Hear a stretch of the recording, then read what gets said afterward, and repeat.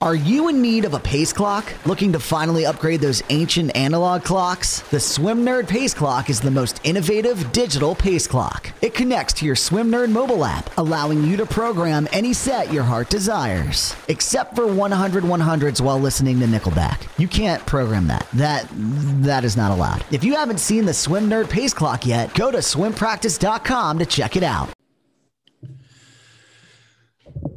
All right, Bob Groseth, welcome to the podcast. How are you doing, my friend? Doing all right. Now, listen, where are you? Where are you coming from? Well, I'm in San Diego, California, and working with some of the Team Elite guys that are staying back that aren't in the ISL, and trying to take care of them. And then basically, just hanging out. I'm based in Evanston, Illinois now, and I'm starting a project with the Chicago Park District, trying to organize them. I really feel that we're missing out on a lot of talent coming out of the cities, and I'm hoping to use Chicago as a model that we can do that. Awesome. Excellent. Well, that's good work. I was looking at your bio a little bit earlier, Bob, and I don't want to throw your age out there, but you started coaching the year before I was born. So I know that you've been in it for a while. Yeah, I have been coaching for a while. Why swim coaching?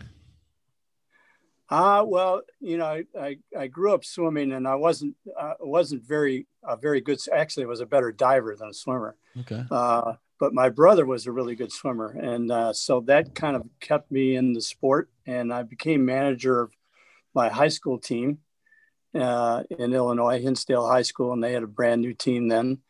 And then ended up being manager at Indiana University under Doc Councilman. And then started my coaching career after that. And I ended up in college, but my goal coming out of graduating from college was to be a high school coach. That's what I wanted to be. Oh, wow. Oh, well, you just touched on something interesting to me, actually, and it's the name Doc Councilman. Everybody knows this man. Everybody's heard of this man in terms of his influence on swimming over generations. But who was Doc Councilman to you? Well, he was, he was the reason I went to Indiana. I had actually a couple other choices, but Doc was a hot coach at that time, and very interesting because I'd seen a couple of clinics that he did, and it's kind of scientific approach to the sport. And just, being on deck with him was like going to a seminar every day.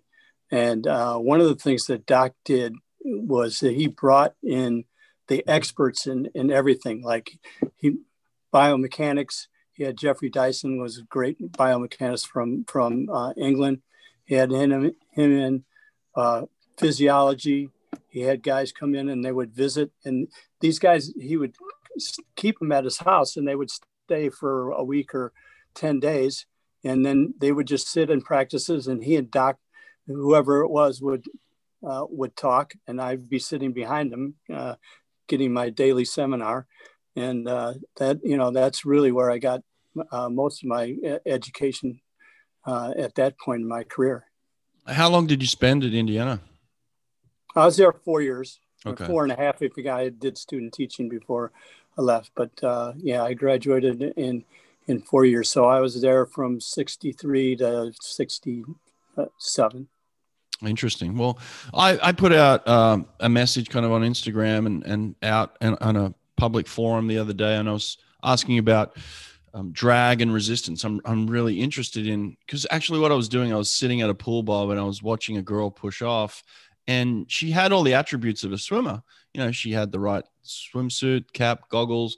She did her stretches. She knew how to swim, but every time she pushed off the wall, it was like she had no idea about what resistance was actually doing to her in the pool. And I just wanted to stop her. And I knew she was relatively new to the sport, but at the same time, I was thinking to myself, how can I help her with this very complex idea of resistance and drag, and just help her, give her a 5-minute piece on why she should be pushing off the wall better, And so I've had a lot of people reach out to me, and obviously through your experiences, knowing you and your passion for the sport, you reached out to me and we kind of got to talking. So I definitely wanted to bring you on and kind of want to explore this angle a little bit for now. And then we can go back into some other career stuff for you as well. But in terms of resistance and drag, what have you done over the years to try and understand it and study it?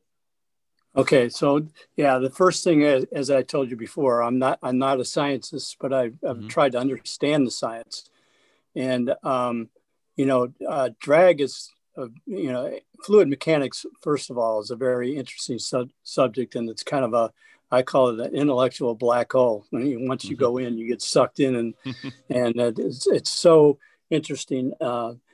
Drag is very paradoxical in a lot of ways and counterintuitive.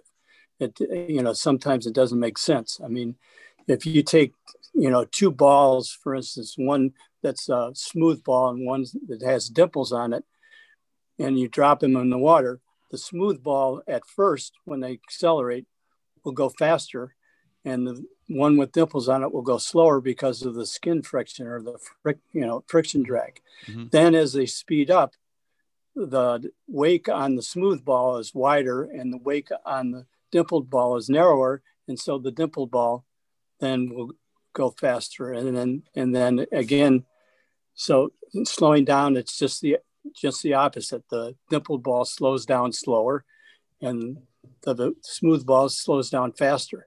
So one of the things about fluid dynamics that's interesting in studying it, especially when you compare what most of the studies have been done with, like airplane wings and airplanes and boats and cars and things like that, they're going at a steady pace and they keep the same shape and form.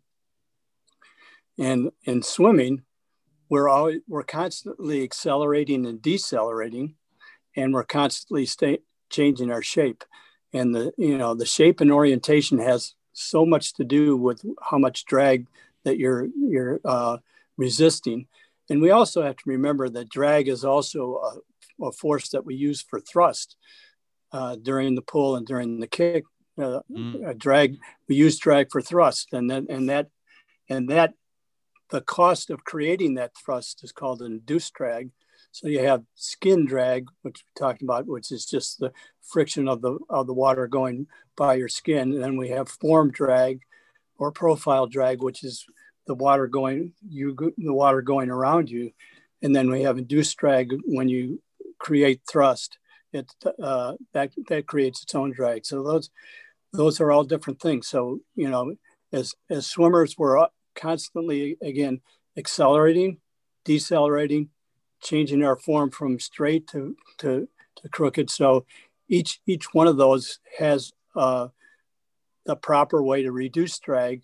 But I think as a coach, I think that probably your eyeball is the best thing. And watching swimmers, and again, like you talked about before, and I've done this, and I think all swim coaches watch how fish move through the water, mm-hmm. and how efficient they are. I mean, and I was just talking with somebody the other day about scuba diving and just going down and enjoying watching how efficient the fish are moving through the water, and what as swimmers we can do to improve on that. So what did the swimsuits do for us, Bob? What did the fast suits, the shiny suits they call them, what did they mm-hmm. actually do for us? Okay, well, they did a couple of things. Some of them had, first of all, they compressed your body so that you floated higher. So there's really two main ways that you can reduce drag. One is to equalize the pressure around your body. So, for instance, when a submarine wants to go fast, it goes underwater, so that it equalizes the pressure all around the hull. Because when it goes at the surface, it creates wave drags, and that wave drag slows it down. When it goes underwater, there's no wave drag, and therefore it just has the profile drag, and it can go faster through the water. So that's just kind of an interesting way. That's why you see the breaststrokers at the end of the pull and the kick where they slide underwater and they seem to accelerate. That's because they're reducing the drag as they go underwater because they're equalizing the pressure around their body. Okay, interesting. Okay, and then there was obviously, you talked about skin friction as well. That the suits probably took a lot of that away as well, right? Yeah. You had a lot of them with the so-called shark skin ones, and that what that does is one of the things that creates drag is as you go through the water, you create a wake behind you, and what the shark skin stuff did was made your wake narrower, and so therefore you had less drag. So you had to. Ideally, then, now that the suits have been taken away, how do we break these world records that they were set in? How do we swim faster if we had a situation where we had technology that was, creating less drag for us, and now it's been taken away? How do we break these world records? Well, first of all, you start out with the very statement that you just made. Okay, we put on the suits, and it showed us how fast we can go when we reduce drag. So now all of a sudden drag becomes a very important component in what we're coaching and teaching. Yeah, that's true. So what are the first things that you're telling the professional athletes, especially that you're working with now? What are some of the basic things that you work on each day? Well, I think a lot of us push off the wall, see how far you can glide, stuff like that. I think one of the things that you have to realize is that drag is very specific. It's speed specific as well. So you see people that are teaching people how to stay straight on top of the water and stuff like that, which when you're going slow, that reduces the drag. But when you're going fast, I talk about, look at the bottom of a speedboat, how it's just, curved like it is. And that does that for a reason, because that's the shape that gets you. So a lot of times, like if I'm working with backstrokers, I get them to work on rounding their back a little bit and shaping their back like a speedboat, roll the shoulders up, round the back a little bit. And a great way that I use to teach that is I'll put a tennis ball and have them hold it under their chin, and then using fins at first to start kicking, so they develop a lot of.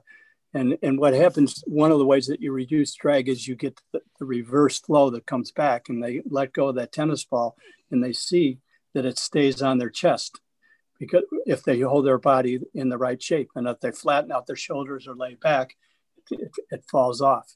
So interesting, very interesting. That's a great way. And another way that I teach it with freestylers is we get those, those big 12-pound medicine balls, or the bigger ones that are 25 pounds that had a hole in the middle of them. And I would put a rope through it and put it around their neck. Oh, wow. And then I would have them swim and get in the right position. And when they first push off, there's a lot of resistance. But once they get going and they get the reverse flow coming in, they say, I can't feel it. I can't feel it. Very interesting. Because the flow is going along with them. As you go through the water, you create a wave in front, and the wave is always followed by a trough.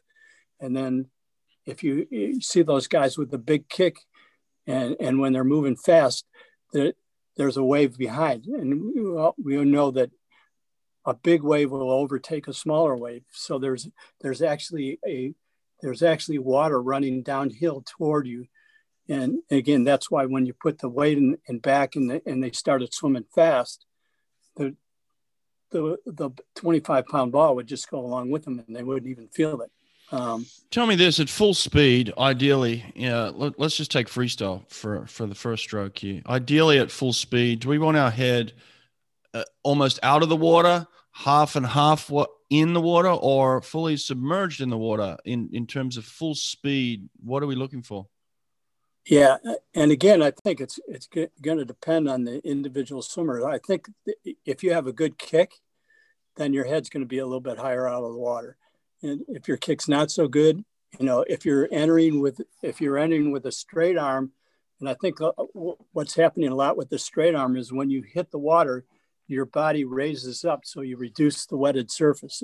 It's like, when I get on a windsurfer and when wind picks up and I pick up the front end of the board so that I can go faster. That's because, and I'm going faster, not because the wind got stronger. I'm going faster because I reduced the drag by taking part of the board out of the water. And I think that's straight arm freestyle. You see people riding high because when they enter the water, their arm decelerates so fast and it transfers to their body and pulls them up a little bit. Wow, interesting. So it sounds very complex, really, isn't it? Yeah, and that's why I think as a coach, you have to use your eyeball. I think when you start explaining it to a lot of swimmers, it just goes over the top of their head. And I think that there is value, for instance, in teaching people to push off the wall and get into a straight position and feeling what it's like to be streamlined. Another good way of just teaching them the difference is push off underwater. And sometimes I'll do this, like with a tray or a kickboard, push off underwater. But one of the great ways to do it is to have them put their hands on top of their head like this and push off, and then get into a streamlined position, and they feel themselves accelerate. And that's you want them to get that sensation, and like in the freestyle catch in that part of the stroke where they're finished with the pull, but they're still stretching out in front. One of the interesting things, like if you look at the acceleration graphs on butterfly, the two fastest parts of the stroke are one, when your arms are right underneath you, when you have the strongest part of the pull, and the second fastest time is right when your arms enter. So you've gone from where you have the most thrust, right when your arms are right underneath you, all the way until your arms are in front when you've lengthened your body and got it into a more streamlined position, and you have enough moment of inertia that you actually go faster. So is that why fly flattened out over the past 10, 20 years? Fly used to be very up and down, and now it's almost like, with the Phelps type style, it flattened out so that the speed from where you said, like right under your body, to getting back out in front seemed to be really important, right? Yeah. Mm-hmm. Yeah. Because when, obviously a longer body, as I explained, the most streamlined shape is when the widest part of your body is about a third of the way back. So obviously when you're going over the water, the widest part of your body is in front. And then when you get your arms in front, all of a sudden, if you would measure from your fingertips to your shoulders, you would see that it's about a little over a third of the way of your body, which is what you see with tuna fish and sharks and everything like that. That's the way they're shaped. And so you're getting into a really streamlined shape. And then, the arms underneath the water, that's another thing that's really interesting. You see these boats that have the bulbs underneath in front of them to cut down the drag. Okay. And that's because every wave has a trough. And so if you put the bubble underneath the water, it creates a trough in front of you. So normally where your head would be plowing through the water, when your arms are in front, you put your head in the trough. That's why you see like freestylers when they're distance freestylers or other ones, when they're going easy, how they put their hand in front and their fingertips kind of point towards the surface a little bit. Okay, you're creating that trough, and they kind of hide their head behind that trough. That's because they feel they're getting less resistance that way, and that's because they are getting less resistance because their head's not creating the wave in front. Wow, that's really interesting.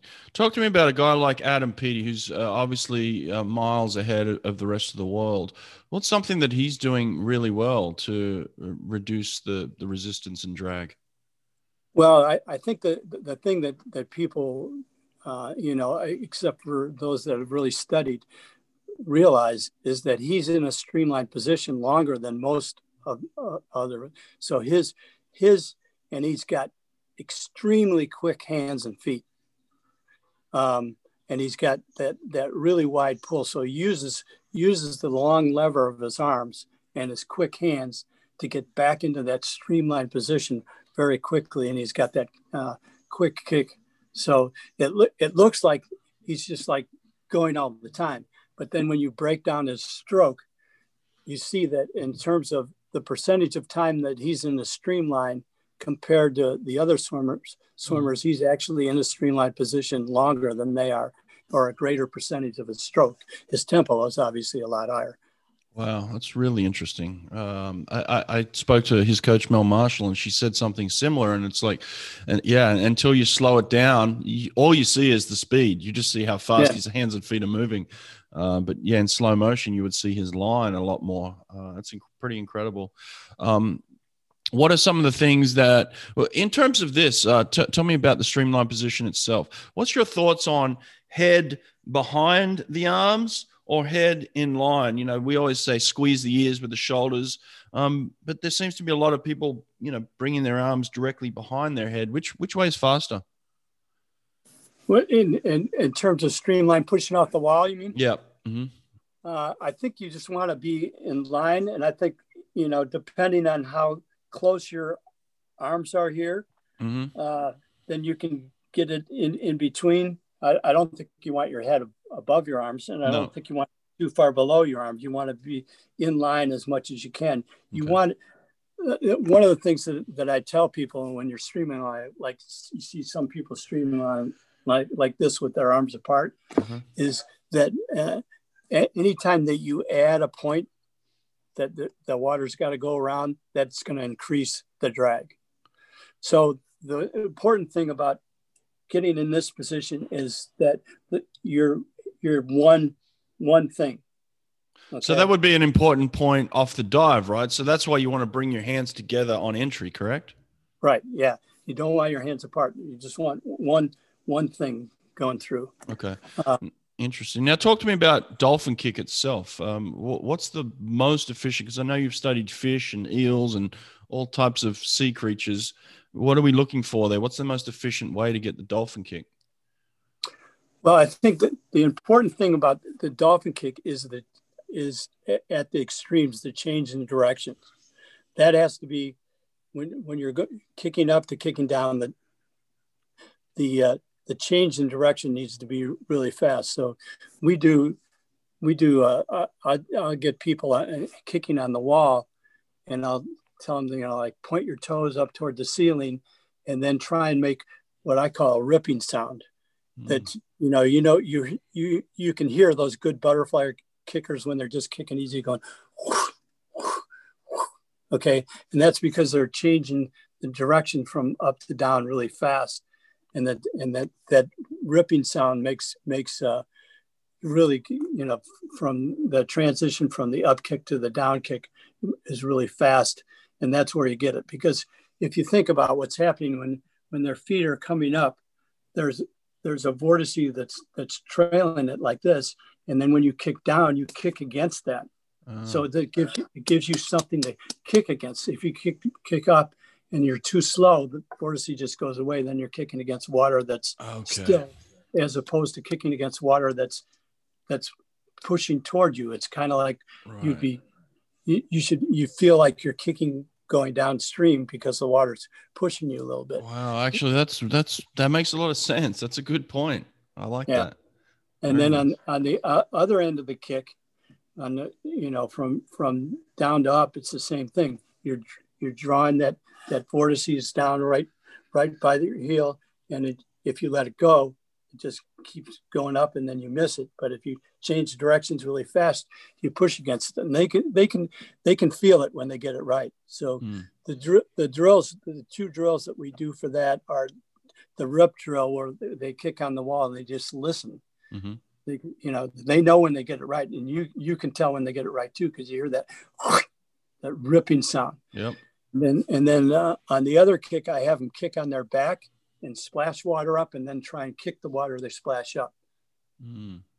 So that gets them to change the other direction really fast, so Okay. that they're fast around the corners.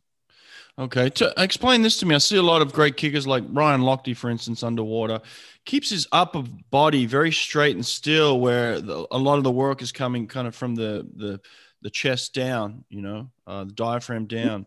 Right. Why is it important to keep that upper body straight and still? Again, because you're staying in a streamlined position. So if your body goes up, then as you can imagine, the water going around it's going to create a bigger wake. Okay. If it creates a bigger wake, it's going to slow you down. Wide wake, you're going slow. Narrow wake, you're going faster. Tell me this, are we better off trying to figure out how to get to the 15 meters underwater as fast as possible, or are we better off the dive, hitting the surface and trying to get going straight away? No, you're better off underwater. You're way more efficient for the reason that I talked about with the submarine. The pressure around your body is the same, so you're not fighting adverse pressure gradients. There's no adverse pressure gradients. The pressure is the same around your body, so everything that you put into your legs is making you go through the water. When you get on top of the water, you're creating waves, and that's going to slow you down. Interesting. Well, in relation to breaststroke, why are some of the best swimmers in the world eliminating the breaststroke pullout now from their races? I think they probably figured out that it's going faster.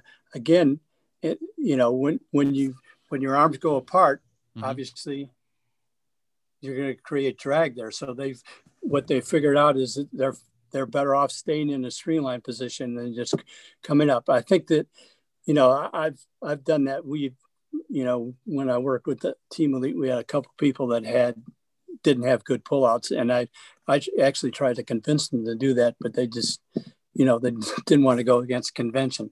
But there's probably a hypoxic component as well, right? Yeah, I think more.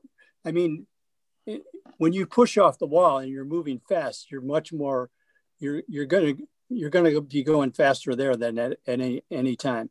And then if you have a strong pull and a good dolphin kick and a strong pull, and you can create more speed than you would, then it makes sense to do the underwater pull. But if you don't have a good underwater pull out, then it makes more sense to come up and start swimming. In relation to speed and everything we're talking about, why is it important to have a strong kick behind you? I think as I was talking about before, when you go through the water, you create a wave in front of you and then a trough behind you. And you see those guys with the big kick and you're trying, you see coaches that talk about, oh, man, that guy is really riding high in the water. Yeah. Okay. You see the guys with the big kicks and they're really high. And if you really get down at the level of the water, what you see is they're not any higher than anybody else, but they have a bigger trough underneath.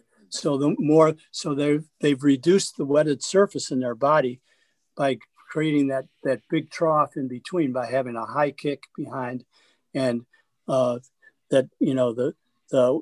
wave that they create in front with their head, and creates and with a high kick, you get more of the water running downhill. Remember what I talked about with the weight behind them. There's actually reverse flow coming in with some in fluid mechanics they call a secondary flow, where the water goes around you and then comes back in. Nice. I love it.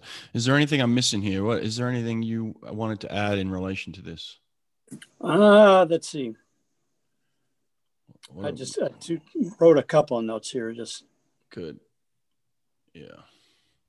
I don't want to miss anything while we're on the subject, Yeah. Well, I just, I wanted to point out that, the difference between and studying fluid mechanics for air and water. For instance, if you take a brick at 1,000 feet and drop it, and after about 200 meters, it reaches terminal velocity. So terminal velocity means that it stops accelerating. reaches maximum speed. So just to give you an example, it takes about 8 seconds when you drop it in air to reach terminal velocity, and that's about 20 meters per second. Mm-hmm. Okay. If you drop it in the water, it reaches terminal velocity in 1/10 of a second. Wow. A tenth of a second. Wow. And its terminal velocity is about the same as a fast cylinder, about 2 meters per second. Wow, that's really interesting. Yeah, so that just shows you the medium that you're working in, how much thicker, if you want to, viscosity is what they talk about scientifically, but how much thicker the water is than the air. It's a little over 800 times thicker than air. Wow. So that's obviously drag is way more important in trying to eliminate it and also use the other advantage that you have. The other thing I think you should know is that water resists with the same amount of force that you put against it, especially its acceleration. And one of the things that I do when I'm talking to people about it is I show them a video of a guy shooting an AK-47 underwater, and the bullet goes to 8 feet. And then I show a guy throwing one of those torpedoes underwater going 45 feet. Wow. And the important thing there is that, again, one of the things that's important in streamlining is your rate of acceleration. The more you're accelerating, the more the water is going to push back. So when you're in accelerating mode, you have one form of streamline that you need. And when you're in front, after you've accelerated, then you get your body in a different position to not to continue to accelerate, but to slow down your rate of slowing down. That's what I call it. When you get in a good streamlined position after your pull, just like Petey does after his pull and his kick, he's getting a good streamlined position. It's not making him go faster, although it does at the very beginning, because he's, you see how high he comes out of the water, and he takes that moment of inertia and takes it underwater. And then he seems to accelerate underwater. That's because now he's got less resistance. He's got a high moment of inertia with high resistance going underwater to no resistance. And then that's why you see those breaststrokers when they go below the surface seeming to accelerate, because now the pressure is equalized. They're not creating any waves. The pressure is equalizing all around them, and they have less drag. Fascinating, Bob. Fascinating. Is there any recommendations you have for young coaches who might want to research more of this stuff? Where could they look? Where could they find information? What should they be looking at? Okay. The one book that I recommend is called Life in Moving Fluids by Stephen Vogel. Mm-hmm. And that's more of, a lot of it's fish swimming and flying and stuff like that, but it gives you the basics of fluid mechanics, and it's kind of a fun read, especially if you're interested in watching fish and figuring out why they go so fast. The other one that I recommend is called The Elements of Fluid Mechanics, and that's more of a, that's like a course almost, but it goes over it, and that's by the author of that one is Hunter Rouse. Okay. So if people want to really dig into fluid mechanics, I would start them out on those two books.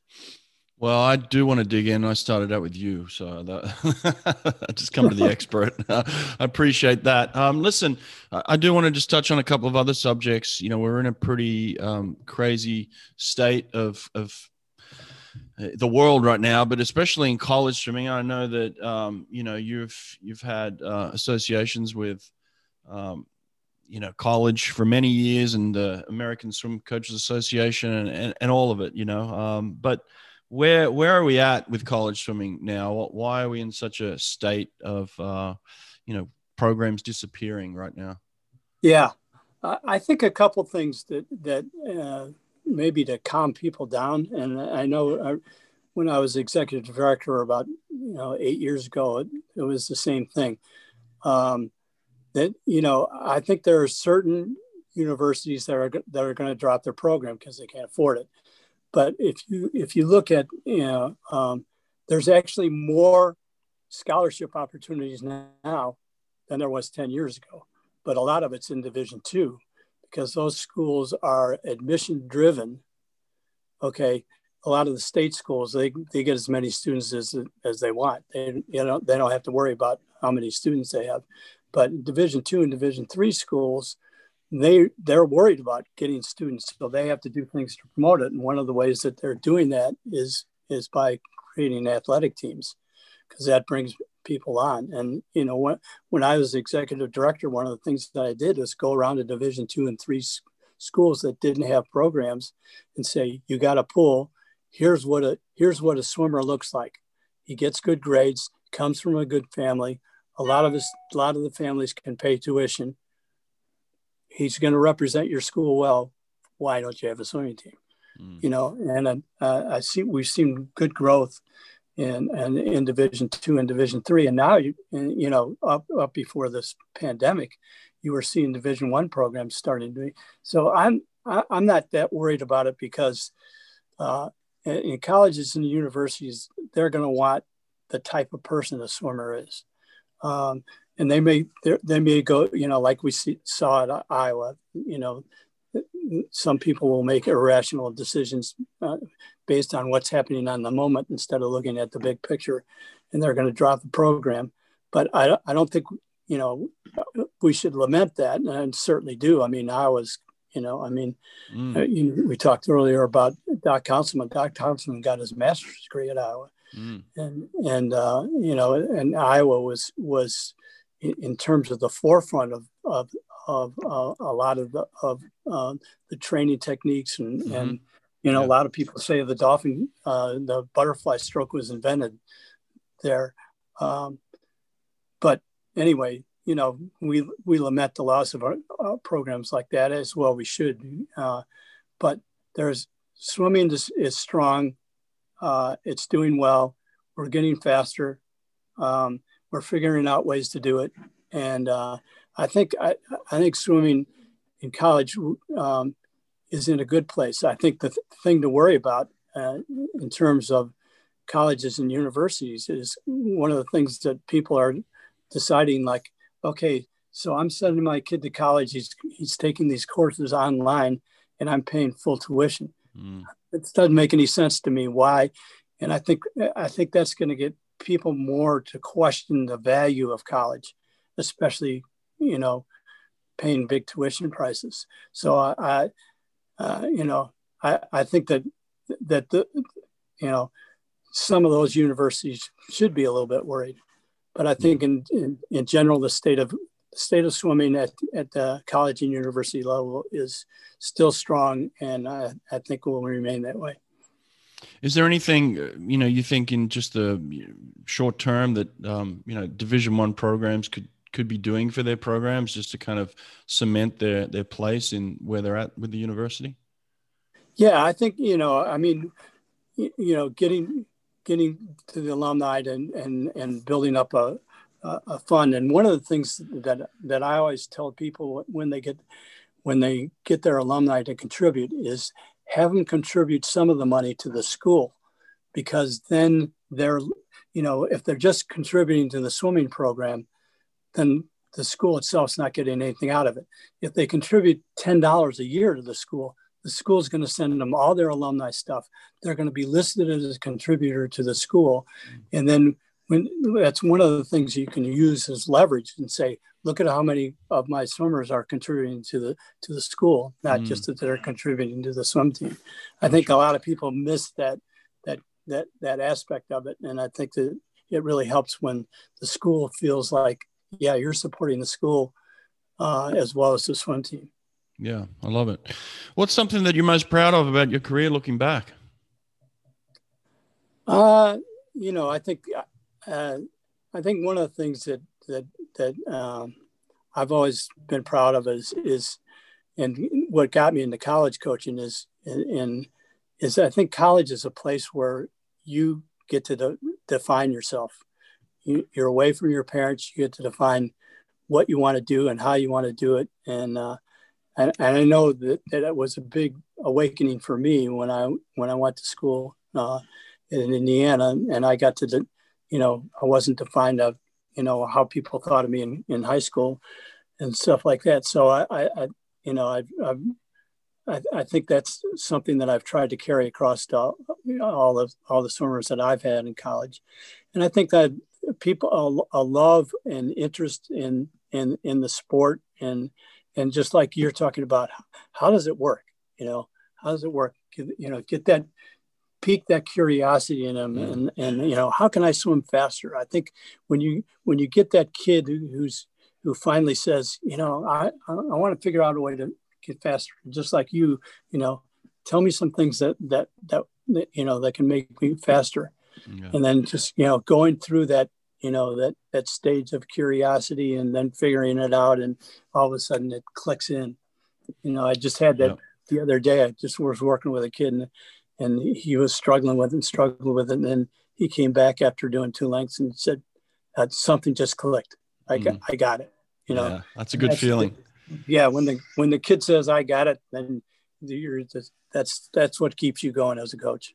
Yeah, I love it. Well, listen, Bob, you had a huge impact on the world of swimming, not just US swimming, and very thankful, glad to know you, appreciative of all your time and effort, and look forward to coaching with you more down the track. All right.